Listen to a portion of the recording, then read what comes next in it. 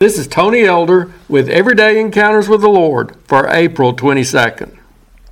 In a comic strip, an elderly man returns home from shopping with an injured foot. He explains to his wife that he was in the parking lot of the grocery store when he gave in to a sudden urge to step up on the back of the shopping cart to ride it down a small slope, as some of us may have done in our younger days. His wife responds with a sentiment sometimes offered to provide comfort and hope in the face of an unexplainable misfortune.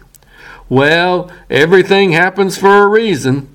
However, this wise woman then adds, sometimes the reason is you're a numbskull. This humorous account should remind us of an important truth. While we acknowledge the existence and intervention of a gracious God in our world, we should also keep in mind that He's given us the power of choice. God is sovereign. He is ultimately in control over what takes place in the universe, in the world, and in our own lives. He's working out His will and purposes, and no one is able to keep His plans from being fulfilled. However, God has created us with a free will that allows us to make choices which can greatly affect our lives and futures. Sometimes adverse events occur in our lives, not necessarily because they were part of some grand, unalterable, divine plan, but simply because we were guilty of making a foolish decision. I usually pay attention to the messages on church signs as I'm driving past them. Sometimes they inform me as to what events are taking place in other churches. Other times those messages remind me of some truth, inspiring me or challenging me. Occasionally, what's communicated on those signs confuses me or raises questions in my mind as to their validity.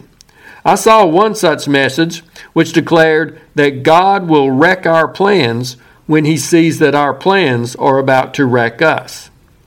Now, certainly there's a degree of truth in that statement. No doubt there have been occasions in all of our lives when God in His mercy has spared us from going down a road that would have led to great harm to ourselves or to others. We may have looked back later and thanked God that He wrecked those particular plans. And there are probably numerous other such instances of which we're not even aware when God graciously kept us from making a mess of things. However, we need to be careful about presuming upon God's mercy.